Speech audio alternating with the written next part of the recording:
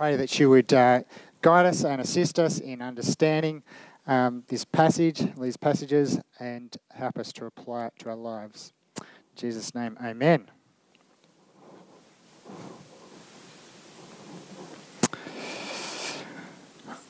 So, have you ever done a particular activity for maybe a few hours or a few days or even a few weeks, and then suddenly had a light bulb moment and thought, why on earth am I doing this?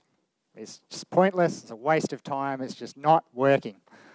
Maybe it was something you were trying to achieve, or maybe it was a role that you'd been fulfilling, or maybe even some kind of relationship you'd been in. Or what about the Christian life? Have you thought, well, why am I continuing to be a Christian and trying to do what God wants me to do? Maybe you don't feel like you've got what it takes, or maybe you felt tired and discouraged about your faith, or doubted God's faithfulness or his love for some reason. Or maybe you've just questioned whether God is really worth your devotion, or lost sight to a degree of who God is and what he's done.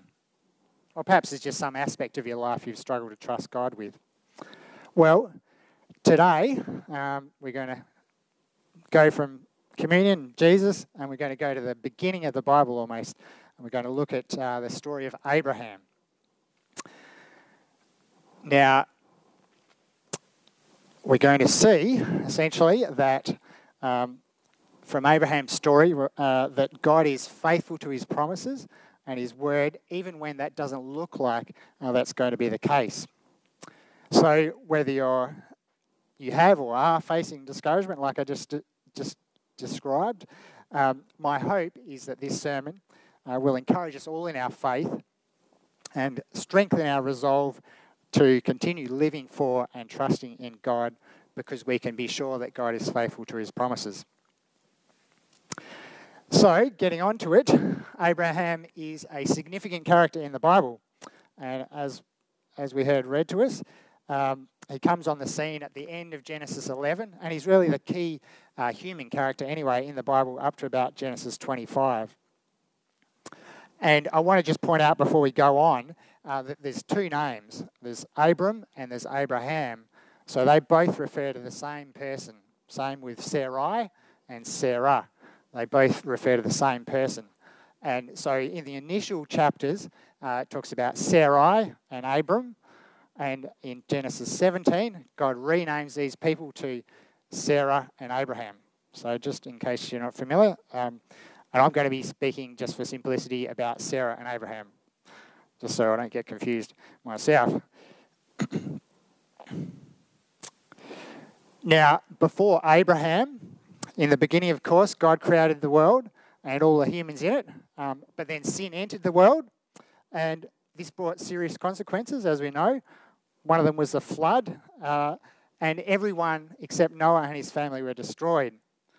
But as we go through the Bible story, and we see that by Abraham's time, humans are again growing in number, and they're spreading out and they're filling the earth.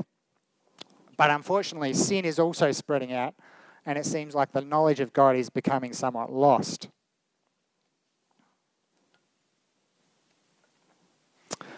So it's in this context that God breaks onto the scene in Genesis 12.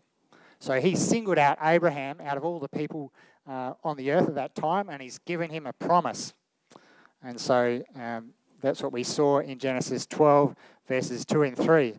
God said to Abraham, I will make you into a great nation, and I will bless you. I will make your name great, and you will be a blessing. I will bless those who bless you, and whoever curses you, I will curse.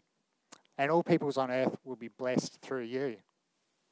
And a bit later in verse 7, God also says to Abraham that he would give the land of Canaan to Abraham's descendants. So, in other words, God promises to bless Abraham and make his name great. That's make him famous, in other words, and to give him descendants and to give his descendants land. And furthermore, he promises that all people would be blessed through Abraham. Now, as Abraham's story unfolds, the fulfillment of God's promises to Abraham is delayed and tension builds. There's obstacles that arise. And there's a continual question mark hanging over whether God will be faithful to his promises. So we're going to look at 3 apparent obstacles to God fulfilling his promises. And I've called them self, situation, and sin. So 3 S's. So we'll look at each of those in turn and see what we can learn about God and how it relates to our lives. So on to the first obstacle, self. So for this first point, what do we know about Abraham from the passages that we looked at? Well, we know his wife was Sarah, and that he and Sarah were unable to have children. We also heard about the fact that Abraham's father was Terah, and he had a nephew named Lot. Now, can you think of anything else in that passage that we know? Well, as far as I can see, there wasn't really much else said about Abraham. There's nothing mentioned about his skills or his abilities, his looks, his achievements, whether he was a good person. It doesn't really say anything much about that. So we assume that he was an average bloke living in the East, in the ancient world. And yet, God has chosen him for a most significant role. As God promised, Abraham would become famous, and he would become a patriarch or a founding father of the Israelite nation and the Jewish faith.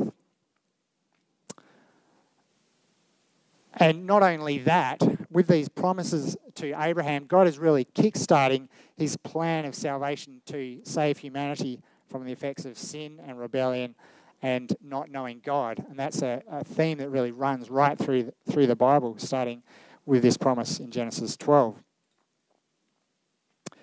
Now, if you or I were going to choose someone for such a significant role, I reckon we would choose someone who was already well known, someone who had, say, been a good community leader for a long time and had well-established credentials, someone who was well known to be a good, upstanding citizen. Nothing like that is said about Abraham. And you'd think at the very least, God would have chosen someone who was a God-fearing person, someone who already worshipped him and believed in him. But as I said, Abraham was a pretty average bloke. He worshipped false gods just like everyone else around him. But God made himself known to Abraham somehow, and he called him to go to the land of Canaan. And it seems that this impacted Abraham so much that he was willing to trust God to leave his home country and go to the land of Canaan. So anyway, this is the first aspect, I think, in Abraham's story that seems to be an obstacle to God fulfilling his promises to Abraham. There's nothing special about him, and he seems like an unlikely choice. And so that's why I've called this first point self, because who Abraham was himself seems to be a problem for the fulfillment of God's promises.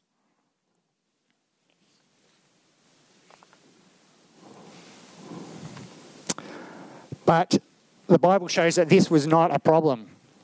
God did indeed make Abraham great and did give him many descendants in the end, who eventually became the nation of Israel. So what about ourselves? Are there things about ourselves that cause us to have doubts about God and his word for us? Abraham's story shows us that we never need to rule ourselves out from being recipients of God's promises.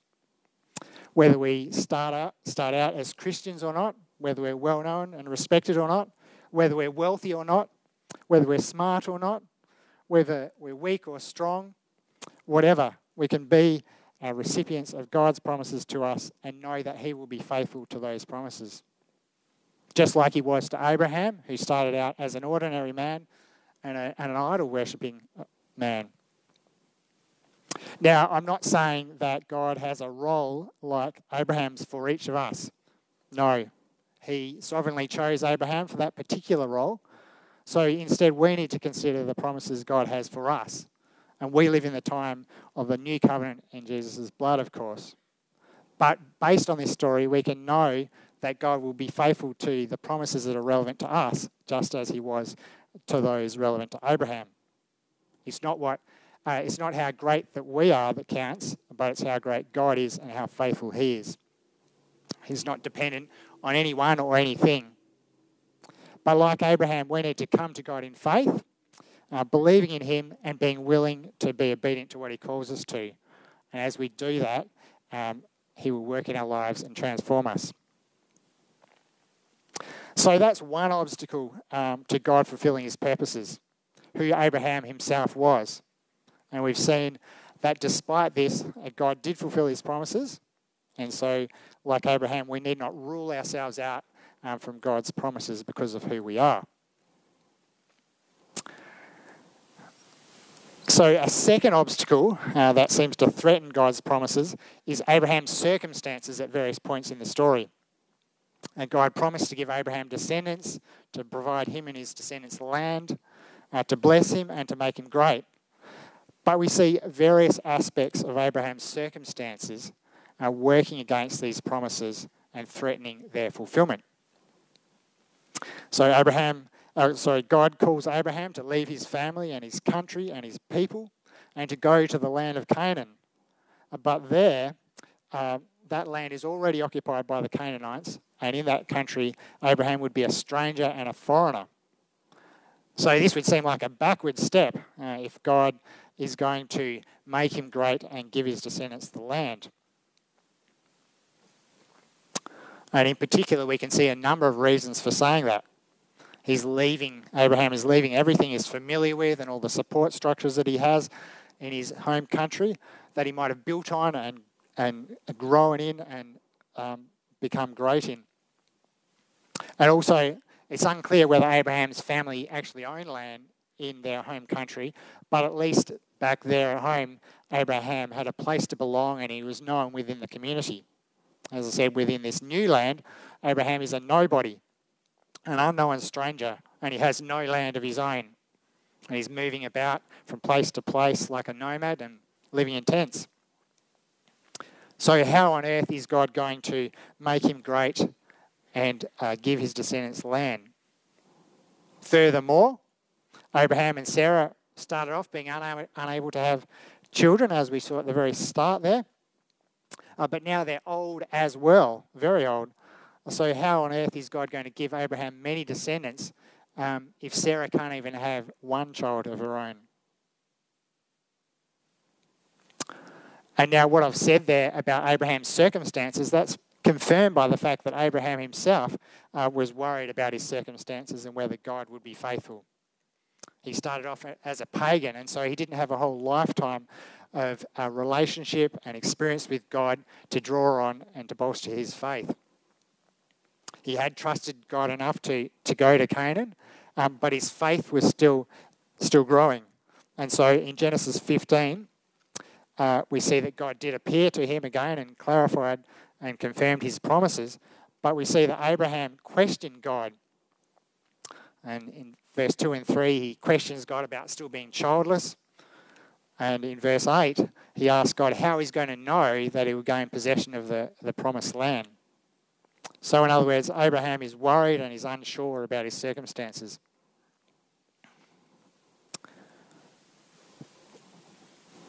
But despite this, none of Abraham's circumstances were showstoppers that prevented God from fulfilling his promises to Abraham.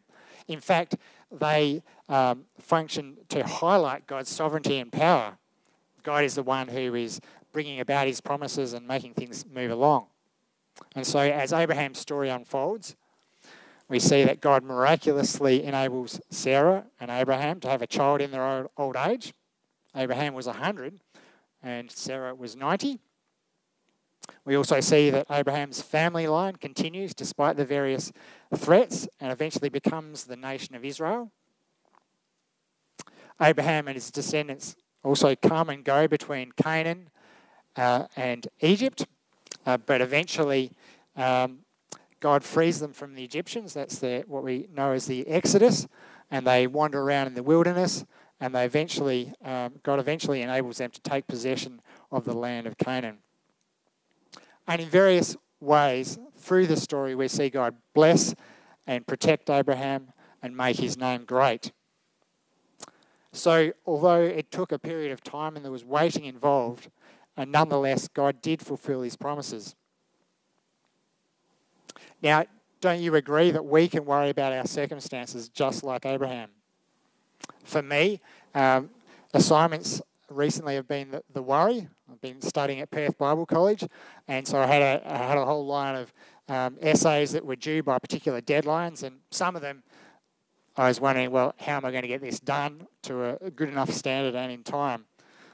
So in situations like this, it's easy to focus on the difficulties that we face, and we can really worry about how we're going to get through the situation. And we can easily forget who God is, what He's done in the past, and the promises He has for the future. But Abraham's story reminds us that whatever our circumstances are, that doesn't set the final outcome. God is powerful and He's sovereign and can still bring about His plans and promises regardless of what the situation looks like. That doesn't necessarily mean all the difficulties we experience in life will necessarily be resolved, but it does mean that God is faithful and that He will fulfill His eternal promises. We can trust who He is and we can look to His word, the Bible, for help. And so for me, doing those assignments was an opportunity to exercise my faith and to pray and to trust God. So that's two obstacles in Abraham's story that seem to present a problem to the fulfillment of God's promises, that of self and situation. So on to the last one, sin.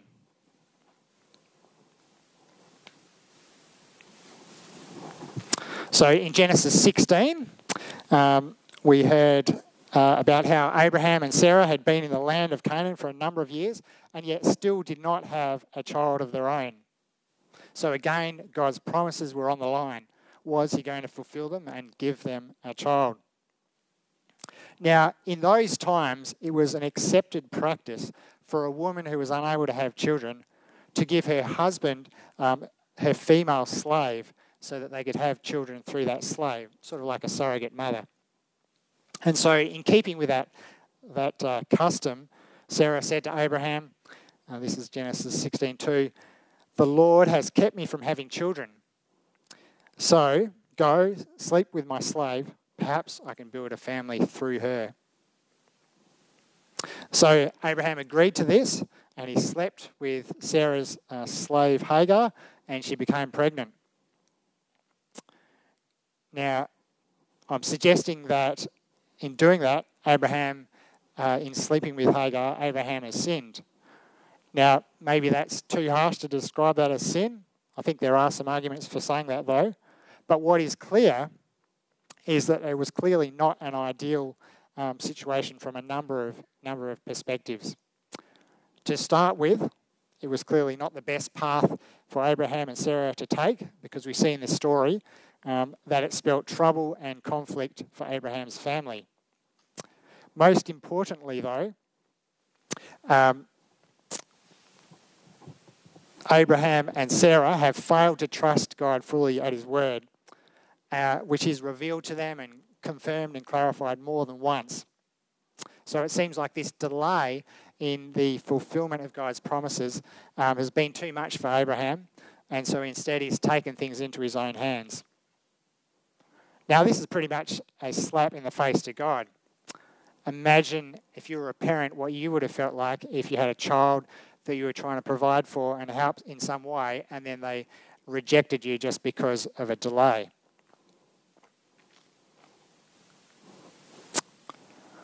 So how does God respond? Well, despite this slap in the face, He doesn't reject Abraham, nor abandon His promises to Abraham. And we don't even see any mention of God's anger burning against Abraham. Instead, God graciously continues to progress His plans, and He remains committed and faithful to His promises to Abraham. Interestingly, God does act graciously towards the slave Hagar, and He appears to her and promises that she will have a son called Ishmael. But nonetheless, God sticks to His original promises to Abraham and the original plan there. So the path that Abraham took with sleeping with Hagar might have seemed like it was going to mess up God's plans, but it doesn't. And so God can bring about his plans and promises even when imperfect people are involved. Sarah ends up giving birth to a child, a son, and it's through him and subsequent offspring that God's promises to Abraham are fulfilled. So we see that God's not temperamental or easily upset, nor do circumstances force him to change his course of direction, his course of action. And in fact, as Exodus 34 verses 6 and 7 say, he is the compassionate and gracious God, slow to anger, abounding in love and faithfulness, maintaining love to thousands, and forgiving wickedness, rebellion, and sin. Yet he does not leave the guilty unpunished. He punishes the children and their children for the sins of the parents to the third and fourth generation. So what does this mean for us, this third obstacle? Well, we don't have to be nervous that when we stuff up, it will somehow derail God's plans and promises. God is sovereign, and his plans are not so fragile that they fail when his people fail. But that's definitely not to say it's okay to sin. Sin brings with it consequences, and so we should take that seriously. And rather than taking things into our own hands like Abraham did, we should act out of faith. So Abraham's story reminds us how great God is and that he is able to progress plans with or without the cooperation of his people. He does not need to change his plans when circumstances change. So there we have it. So we've looked at the promises that God gave to Abraham, significant promises in the Bible, and we've seen how there were obstacles in the story that made us wonder whether God would really fulfill his promises to Abraham. And I've called those obstacles self, situation, and sin. And it seems to me that each of those areas can also present a problem for us. They can undermine our faith in God and his word, and they can cause us to doubt God's love and goodness towards us, or question his promises, and cause us to lack faith for the future, or lack hope,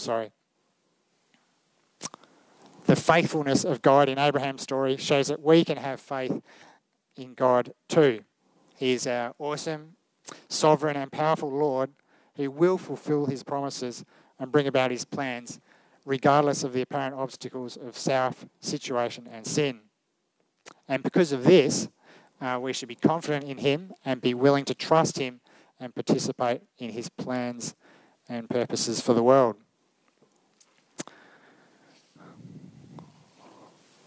So let's wrap up with some prayer.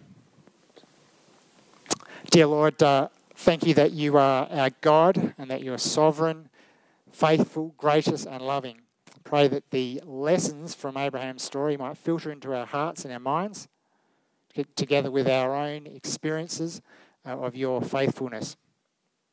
Pray that through this knowledge, through your relationship with us and through the Holy Spirit, you might protect us from the many things that can challenge our faith in you. Help us to encourage one another in this. Help us to trust you. Help us to come more to grips with the promises you have for us. Give us wisdom to know what we can trust you for and what we can't. And give us peace and hope for the future. And help us to participate in your plans and purposes. In Jesus' name, amen. Well, thanks for listening. For better or worse, I'm actually going to be continuing in the story of Abraham next week. So I'd encourage you to open your Bible at Genesis 12 sometime during the week and have a bit of a read, and you might learn something new or have something to discuss.